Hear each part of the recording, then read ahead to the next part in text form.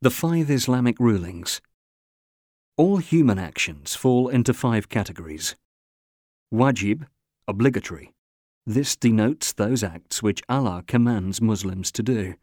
Those who do them will be rewarded, but those who neglect them will be subject to punishment. Examples of such acts include the 5 obligatory daily prayers and fasting during the lunar month of Ramadan. Haram, prohibited. This denotes those acts which Allah has prohibited. Those who leave them will be rewarded, but those who engage in them will be punished. Examples of such acts include drinking alcohol and committing illicit sexual intercourse.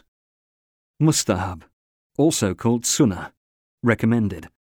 This is used to describe acts which are rewarded but not punishable for their omission, such as smiling at people, initiating the greeting of Islam by saying Assalamu alaikum when meeting them, and removing dirt or harmful objects from the road.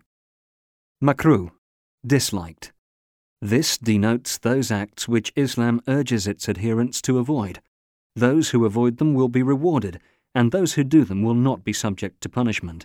They include such acts as fiddling with one's fingers during the prayer. Mubah, permissible. This denotes those acts that are neither forbidden nor recommended. They are rather neutral, and thus subject neither to reward nor to punishment.